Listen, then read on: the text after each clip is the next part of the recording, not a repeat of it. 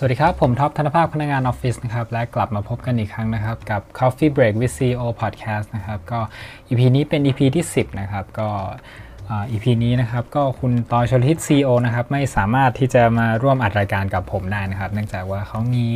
เหตุจะเป็นบางอย่างครับแล้วเราไม่สามารถที่จะอัดรายการผ่านซูมเหมือนครั้งก่อนๆที่เราทำกันได้นะครับก็ประเด็นที่เราจะพูดกันในวันนี้นะครับก็จะเป็นประเด็นที่ค่อนข้างจะเบาสมองนิดนึงเป็นเรื่องเกี่ยวกับความบันเทิงครับผมก็สิ่งที่ผมอยากจะพูดในวันนี้ก็จะเกี่ยวกับเรื่องของการสร้างหนังของฮอลลีวูดโดยที่ส่งตอบ Prop Agenda ในแต่ละยุคแต่สมัยของประเทศสหรัฐอเมริกานะครับก็อย่างที่เรารู้กันนะครับว่าภาพยนตร์หรือว่าหนังเนี่ยมันเป็นสื่อที่เรียกว่าแมสมากๆในปัจจุบันนะครับไม่ใช่แค่ว่าความบันเทิงหรือว่าเป็นความเพลิดเพลินนะครับแต่ว่ามันยังเป็นสื่อที่สามารถที่จะสะท้อนวิถีชีวิตทัศนคติสภาพสังคมนะครับผ่านแผ่นฟิล์มให้เราได้ชมได้ดูกันนะครับแต่ว่าหลายๆคนอาจยังไม่ทราบนะครับว่าบางครั้งเนี่ยตัวภาพยนตร์หรือตัวหนังเนี่ยบางครั้งมันจะใส่จุดมุ่งหมายแอบแฝงเอาไว้หรือที่เราเรียกกันว่าเป็น hidden agenda เพื่อที่จะต้องการที่จะชี้นำรูปแบบความคิดของผู้คนในสังคมครับผมเพราะฉะนั้นเนี่ยตัวหนังหรือตัวภาพยนตร์เนี่ยในแต่ละยุคแต่ละสมัยเนี่ยมันก็จะมีความที่จะแตกต่างกันไปอยู่เหมือนกันแล้วถ้าเกิดว่าเราพูดถึงเรื่องหนังเนี่ยอุตสาหกรรมหนังที่ใหญ่ที่สุดในโลกเนี่ยแล้วเราจะพูดถึงไม่ได้เลยเนี่ยก็คงจะอดพูดถึงฮอลลีวูดไม่ได้ฮอลลีวูดครับผมความจริงแล้วเนี่ยมันเป็นแค่เขตหนึ่งในเมืองลอสแองเจลิสครับของรัฐแคลิฟอร์เนียโดยฮอลลีวูดเนี่ยครับมีชื่อเสียงและมีเอกลักษณ์ทางวัฒนธรรมในฐานะที่เป็นศูนย์กลางแห่งประวัติศาสตร์ของโรงถ่ายทำภาพยนตร์นะครับก็ถ้าใครที่เคยไปประเทศสหรัฐหรือว่าใครที่เคยแบบติดตามเกี่ยวกับแวดวงการหนังเนี่ยก็จะรู้ว่าลอสแองเจลิสเนี่ยครับก็จะเป็นศูนย์รวมของพวกแบบโรงถ่ายทำภาพยนตร์หรือว่าจะเป็นแบบสตูดิโออัดถ่ายรายการประมาณนี้ครับผมก็จะเป็นที่มาของฮอลลีวูดครับผมก็ฮอลลีวูดเนี่ยก็เลยจะถูกเรียกเป็นแทนโรงภาพยนตร์ของสหรัฐอเมริกาเลยด้วยความประสบความสำเร็จของฮอลลีวูดนี่เองนะครับประเทศสหรัฐอเมริกานะครับก็เลยเป็นหนึ่งในประเทศที่ประสบความสำเร็จในการที่จะใช้สื่อภาพยนตร์เนี่ยในการที่จะชี้นำคนในประเทศได้นะครับอย่างได้มีผู้กำกับชาวออสเตรียนคนหนึ่งนะครับเขาเคยกล่าวไว้ในนิวยอร์กไทม์ว่าความจริงสื่อภาพยนตร์ของอเมริกาเนี่ยมันเป็นหนึ่งในเครื่องมือในการปลุกปั่นทางการเมืองในการที่จะชี้นำผู้คนเลยด้วยซ้ำนะครับเขาอ่างการถึงขั้นที่แบบกล่าวหากันได้ขนาดนี้นะครับซึ่งความจริงแล้วผมว่าสิ่งที่คุณไมเคิลเขาพูดมาเนี่ยเขาก็ค่อนข้างที่จะมีมูลอยู่เหมือนกันงั้นถ้าเกิดเราจะพูดถึงว่าฮอลลีวูดเนี่ยเขาส่งต่อ hidden agenda ให้กับคนยังไงเขาชี้นำคนในสังคมยังไงเนี่ยผมก็ต้องเท้าความไปถึงประวัติศาสตร์ของฮอลลีวูดมาก่อนนะครับโดยฮอลลีวูดเนี่ยความจริงแล้วเนี่ยถ้าพูดเนี่ยผมจะไปพูดถึงจุดที่ทำให้มันเป็นยุคทองเลยละกันก็โดยยุคทองของฮอลลีวูดนะครับที่เกิดขึ้นได้นะครับได้เกิดขึ้นในช่วงของสงครามโลกครั้งที่1นะครับเนื่องจากค่ายหนัง Big Five ในระยะเวลานั้นนะครับของฮอลลีวูดนะครับไม่ว่าจะเป็น Warner Brothers หรือว่าจะเป็น RKO Fox MGM หรือ Paramount นะครับช่วงนั้นเขาได้แห่กันทำหนังประเภทหนังสงครามผมโดยให้กลุ่มทหารอเมริกันเนี่ยเป็นตัวเอกเป็นฮีโร่แล้วก็ให้กลุ่มชาติศัตรูเนี่ยเป็นตัวร้ายซึ่งหนังประเภทนั้นนะครับในยุคนั้นเนี่ยมันได้รับความนิยมแบบสูงมากๆครับผมถึงขั้นที่ทำให้แบบว่าอุตสาหกรรมภาพยนตร์เนี่ยมันรุ่งเรืองขึ้นมาเลยครับผมนอกจากหนังที่เป็นหนังประเภทหนังสงครามนะครับยังมีหนังตลกหนังละครใบ้ที่ชื่อว่า The Kid ก็ที่นำแสดงโดยชาลีแชปปินนะครับก็ทุกคนอาจจะรู้จักกันหรือว่าหนังเรื่อง The Birth of the Nation เนี่ยครับก็เป็นหนังเกี่ยวกับสงครามเหมือนกันทำให้อุตสาหกรรมภาพยนตร์นะครับเติบโตแล้วก็ได้รับความนิยมไม่ใช่แค่เพียงในลอสแองเจลิสแต่ว่าแบบได้รับความนิยมไปทั่วสหรัฐอเมริกาทำให้ฮอลลีวูดนะครับมีชื่อเสียงที่จะโด่งดังมากขึ้นครับผม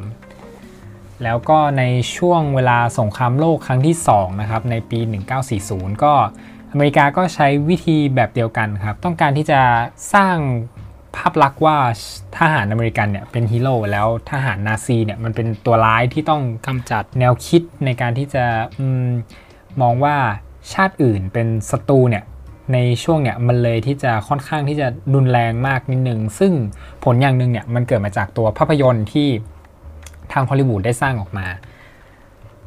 ก็จะทำให้เราเห็นนะครับว่าทำไมสวัสดิการเป็นทหารของอเมริกามันถึงดีมากเลยแล้วก็แบบว่าความรักชาติความ patriotism หรือใครๆก็เชื่อว่าการที่ไปเกณฑ์อาหารในสหรัฐเป็นการรับใช้ชาติเป็นอาชีพที่มีเกียรติสิ่งนี้ครับล้วนเกิดมาจากสื่ออย่างภาพยนตร์หรือว่าหนังซึ่งฮอลลีวูดเนี่ยทำตรงนี้ออกมาได้ดีมากๆแล้วบทบาทของหนังฮอลลีวูดนะครับในยุคหลังสงครามนะครับเนื่องจากว่าสภาพสังคมอเมริกาครับหลังจากที่ผ่านยุคสงครามโลกมาแล้วเนี่ยเนื่องจากอเมริกาเขาชนะสงครามครับผมทำให้สภาพความเป็นอยู่ของผู้คนเนี่ยค่อนข้างที่จะดีขึ้นมากทำให้หนังที่เกี่ยวกับพวกวัฒนธรรมป๊อปเนี่ยแล้วก็ดนตรีเนี่ยมันได้รับความนิยมมากขึ้นทำให้ช่วงปี 1950 หนังที่ออกมาเนี่ยมันจะไม่ใช่หนังที่เกี่ยวกับเรื่องสงครามละเพราะว่าตอนนั้นแบบ the war is over ไปแล้วครับก็เขาก็ทำหนังที่เกี่ยวกับการใช้ชีวิตแบบขบถการที่ตั้งคำถามต่อสังคมการใช้ชีวิตแบบ rock and roll การที่แบบต้องใส่เสื้อหนังหรือว่าทำทรงผมเลเจนด์หรือว่าเป็นแบบแก๊งขับมอเตอร์ไซค์ในยุคนี้ก็จะได้รับความนิยมมากขึ้นนะครับผมต่อมาครับในปี 60 เนาะตอนนั้นเนี่ยมันมีกฎหมาย Civil Rights ครับผมทำให้ภาพยนตร์ที่ออกมาในช่วงนั้นเนี่ยมันต่อต้านการเหยียดสีผิวของชาวแอฟริกันอเมริกันเนื่องจาก Civil Rights นะครับมันเป็นข้อกฎหมายที่ต้องการให้ทุกสีผิวในประเทศอเมริกันเนี่ยสามารถที่จะทำทุกอย่างได้เท่ากันมีความเท่าเทียมกันในฐานะบุคคลมากขึ้นครับผมแล้วหลังจากนั้นนะครับก็อุตสาหกรรมภาพยนตร์ในอเมริกาครับก็ได้ซบเซาลงไปอยู่ช่วงหนึ่งครับผมจนมาถึงในช่วงปี 1990 นะครับหนังเรื่อง Forrest Gump หนังที่สร้าง Impact ให้กับโลกนะครับก็คือได้รับรางวัลออสการ์ก็เป็นหนังที่ทำให้ทั้งโลกรู้จักกับทอมแฮงค์หรือว่ารู้จักกับตัววัฒนธรรมของอเมริกามากขึ้นโดยตัวหนัง Forrest Gump นะครับมันเล่าถึงประวัติศาสตร์สำคัญในประเทศสหรัฐอเมริกาผ่านตัวละครที่เป็นออทิสติกที่ชื่อว่า Forrest Gump นะครับซึ่งในยุคนั้นเนี่ยเขาก็มองว่าหนังเรื่องนี้มันเป็นหนังที่ยอดเยี่ยมมากแต่ว่าเมื่อเวลาผ่านไปครับตัวหนัง Forrest Gump เนี่ยมันก็เป็นเพียงแค่หนังที่เอาไว้สื่อสารProp Agenda ไม่ต่างจากหนังเรื่องอื่นถึงแม้ว่าในช่วงเวลานั้นมันเป็นอะไรที่ซาบซึ้งเพราะว่าหนัง Forrest Gump ครับในนักวิจารณ์ยุคปัจจุบันเขามองว่ามันเป็นหนังที่ Super Conservative ครับผมเขาเป็นหนังที่ต้องการให้คนในยุค Baby Boomer เนี่ยทำในสิ่งที่ตามกรอบของสังคมถ้าเราดูจากผ่านตัวละครกัมนะครับไม่ว่าการที่ Forrest เนี่ยเขาต้องไปเข้ารับการเกณฑ์อาหารหรือว่าภาพลักษณ์ที่มองว่าฮิปปี้นะครับก็จะเป็นคนเสพยาไม่เอาไหนแล้วก็ไม่มีงานเป็นหลักเป็นแหล่งทำครับผมหรือว่าแม้กระทั่งแบบการที่แบบการเริ่มก่อตั้งธุรกิจตัวเองอย่างในหนังนะครับเขาตัว Forrest เนี่ยเขาก็ได้ทำธุรกิจบับเบิ้ลกัมที่เป็นธุรกิจตกกุ้งนะครับก็สิ่งนี้ครับล้วนเป็นสิ่งที่ฮอลลีวูดต้องการที่จะบอกกับสังคมอเมริกันในยุคของ Baby Boomer ตอนนั้นครับในยุค 90 ว่าอันเนี้ยมันคือสิ่งที่ควรจะเป็นนะและมันก็ได้ผลตรงที่ว่าชาวอเมริกันก็จะทำแบบนั้นมาตลอดครับผมสิ่งที่จำเป็นคือการเข้ารับเกณฑ์อาหารคือสิ่งที่มีเกียรติใครเป็นฮิปปี้ก็จะโดนต่อว่าโดนล่าฆ่าหัวนิดนึงครับผมก็จะโดนสังคมรังเกียจพูดอย่างนี้ดีกว่าสิ่งที่น่าสนใจนะครับสิ่งที่เราได้แบบเล็งเห็นก็คือเนี่ยทางฮอลลีวูดเนี่ยเขาประสบความสำเร็จในการที่จะชี้นำคนในสังคมอยู่ตลอดไม่ว่าจะเป็นด้านของความรักชาติหรือว่าความด้านของนำเสนอแบบป๊อปแฟชั่นหรือว่าแบบการใช้ชีวิตผ่าน Forrest Gump ก็ตามครับผมแต่ว่าในยุคตั้งแต่ปี 2010 เป็นต้นมาครับผมเราจะเห็นได้ว่าทางฮอลลีวูดเนี่ยก็ใช้ลูกไม้เดิมในการที่จะชี้นำสังคมไปเรื่อยๆโดยที่เราก็จะเห็นนะครับว่าประเด็นการเหยียดสีผิวหรือว่าประเด็นการเหยียดเพศในอเมริกาเนี่ยตอนนี้มันค่อนข้างที่จะรุนแรงมากขึ้นพวกกลุ่มเฟมินิสต์เขาก็ต้องการที่จะเรียกร้องให้ ผู้หญิงเนี่ยสามารถที่จะทำงานได้เท่าเทียมกับกลุ่มผู้ชายครับผมแล้วก็เขาก็มีการเรียกร้องให้กลุ่มชาวพวกแบบอเมริกันเอเชียนหรือว่าจะเป็นพวกแบบกลุ่มแอฟริกันอเมริกันเนี่ยครับได้มีสิทธิแล้วก็เสรีภาพเท่าเทียมกับชาวอเมริกันแท้ๆมากขึ้นทำให้หนังตั้งแต่ปี 2010 เป็นต้นมาเนี่ยเขาจะชูเรื่องของเป็น race diversification หรือความหลากหลายทางชาติพันธุ์หรือหนังที่ให้มีตัวละครหญิงเป็นตัวเอกนะครับเพื่อที่จะชูว่า woman empower woman ให้แบบว่าผู้หญิงแบบมีบทบาทมากขึ้นแต่ผลตอบรับที่กลับได้นะครับกับเรียกว่าไม่เป็นที่นิยมเท่าที่ควรนะครับเมื่อได้มีการที่นำบทของโรสนะครับหนึ่งในตัวละครในเรื่อง Star Wars The Last Jedi ภาค 8 นะครับก็เป็นผู้หญิงชาวเอเชียครับก็บทนี้ก็เรียกว่าแฟนๆก็ไม่ชอบกันแล้วก็มองว่ามันเป็นบทที่ไม่เข้ากับตัวละครครับผมเนื่องจากว่าตัวแสดงเนี่ยเขาเป็นคนเอเชียนครับส่งผลให้ตัวนักแสดงเนี่ยเขาโดนไซเบอร์บูลลี่เข้าไปด้วยก็ทำให้เขาต้องแบบเป็นเรื่องเป็นราวเขาปิดโซเชียลมีเดียไปอยู่พักหนึ่งเพราะว่ามี hate speech ใน Instagram หรือว่าใน Facebook ของเธอเนี่ยมากเหลือเกินหรือหนังที่ชูประเด็นเกี่ยวกับเฟมินิสต์นะครับอย่างกัปตันมาร์เวลนะครับก็เป็นหนังมาร์เวลเรื่องแรกที่มีตัวละครนำหลักเป็นผู้หญิงครับผม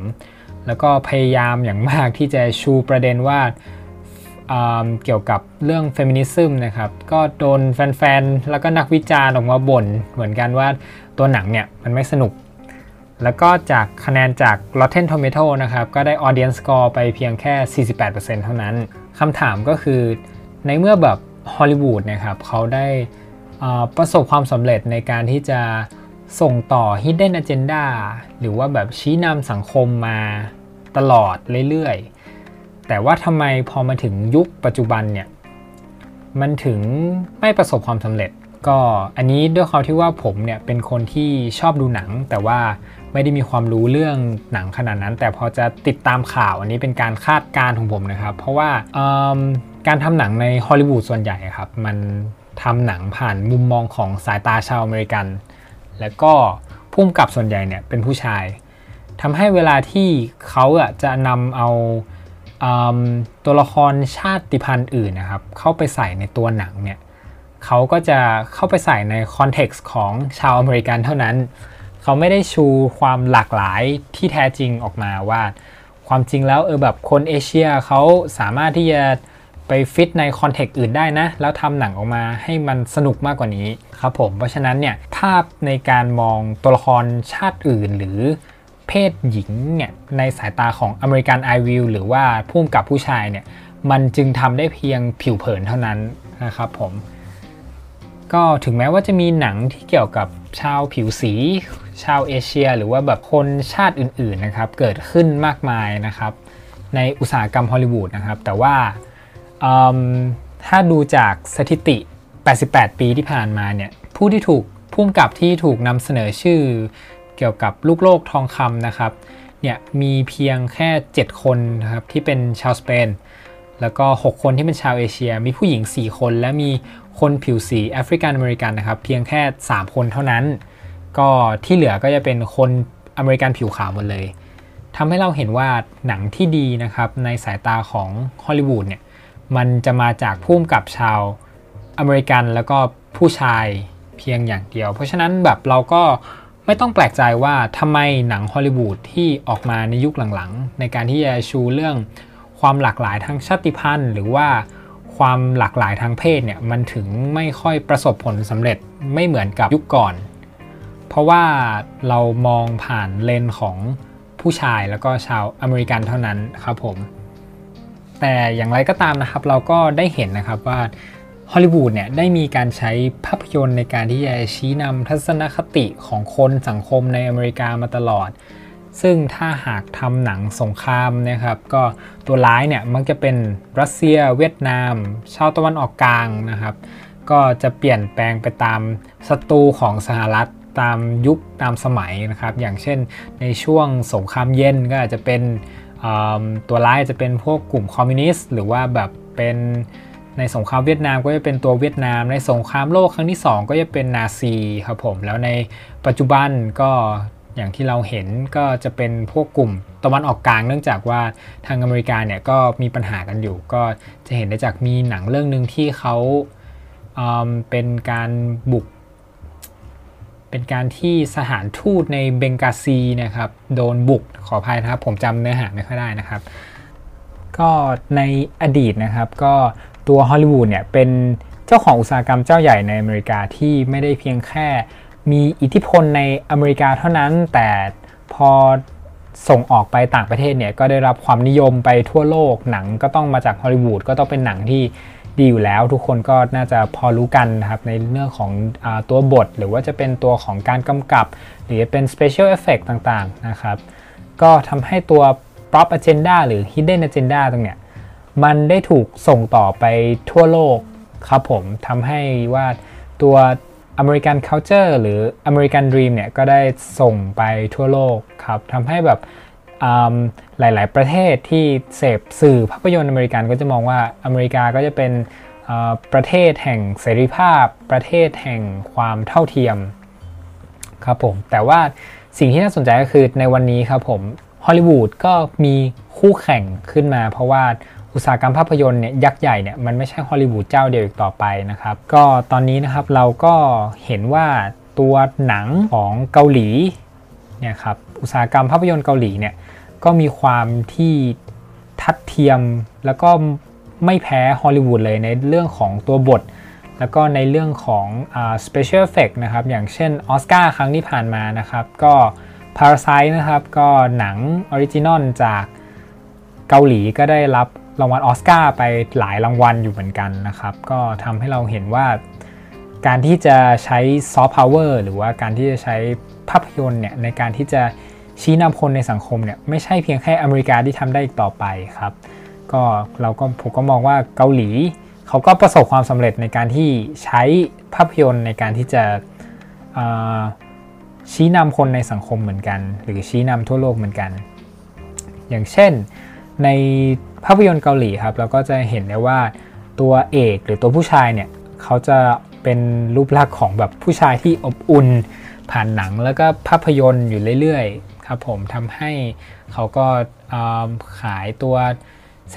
ธุรกิจบันเทิงอุตสาหกรรมบันเทิงเนี่ยก็ได้รับความนิยมไปทั่วโลกเขาก็ภาพลักษณ์ของคนทั่วโลกที่มองผู้ชายเกาหลีก็แบบอบอุ่นว่าเป็นแบบผู้ชายที่ให้เกียรติผู้หญิงแต่ถึงแม้ว่าจะเป็นอย่างนั้นก็ผมก็ยังเห็นว่ามีข่าวว่ามีการ abuse ผู้หญิงหรือว่ามีความรุนแรงในครอบครัวของเกาหลีที่เกิดขึ้นจากผู้ชายมาค่อนข้างมากครับ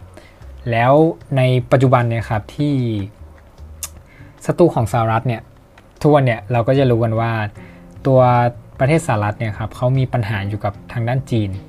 แล้วอุตสาหกรรมภาพยนตร์จีนเนี่ยก็ค่อนข้างที่จะใหญ่แล้วก็มีศักยภาพในการที่จะเติบโตไปข้างหน้าผมก็ลองให้พวกเรานะครับมาเดากันเล่นๆว่าหนังที่ออกมาจากสหรัฐเรื่องต่อไปเนี่ยใครจะเป็นตัวร้ายแล้วเขาจะมีการที่จะใช้ hidden agenda ชี้นำคนหรือคนในสังคมอเมริกาหรือคนทั่วโลกว่าจีนจะออกมาเป็นตัวร้ายได้ยังไงแล้วจีนจะทำยังไงในการที่จะแก้เกมตรงนี้เนื่องจากเขาก็มีอุตสาหกรรมภาพยนตร์เป็นของตัวเองเหมือนกันครับผมก็อยากจะให้แบบเดากันไว้เล่นๆอันนี้ก็เป็นเกร็ดความรู้เล็กๆน้อยๆนะครับของตัวอุตสาหกรรมภาพยนตร์ฮอลลีวูดครับผมก็เราต้องอย่าลืมครับว่าสื่อที่เราดูเนี่ยมันซึมซับบางอย่างของมันไปอยู่ตลอดก็อยากจะให้ทุกคนใช้วิจารณญาณในการที่จะ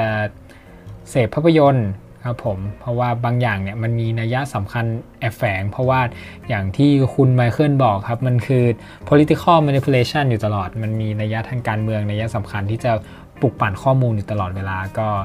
แต่ก็ยังโชคดีที่ว่าประเทศไทยเราครับก็ไม่ได้มีอะไรแบบนั้นสักเท่าไหร่ครับผมในปัจจุบันนะครับในอดีตก็เคยมีอยู่มาบ้างแล้วก็ไม่ได้พูดถึงมันไป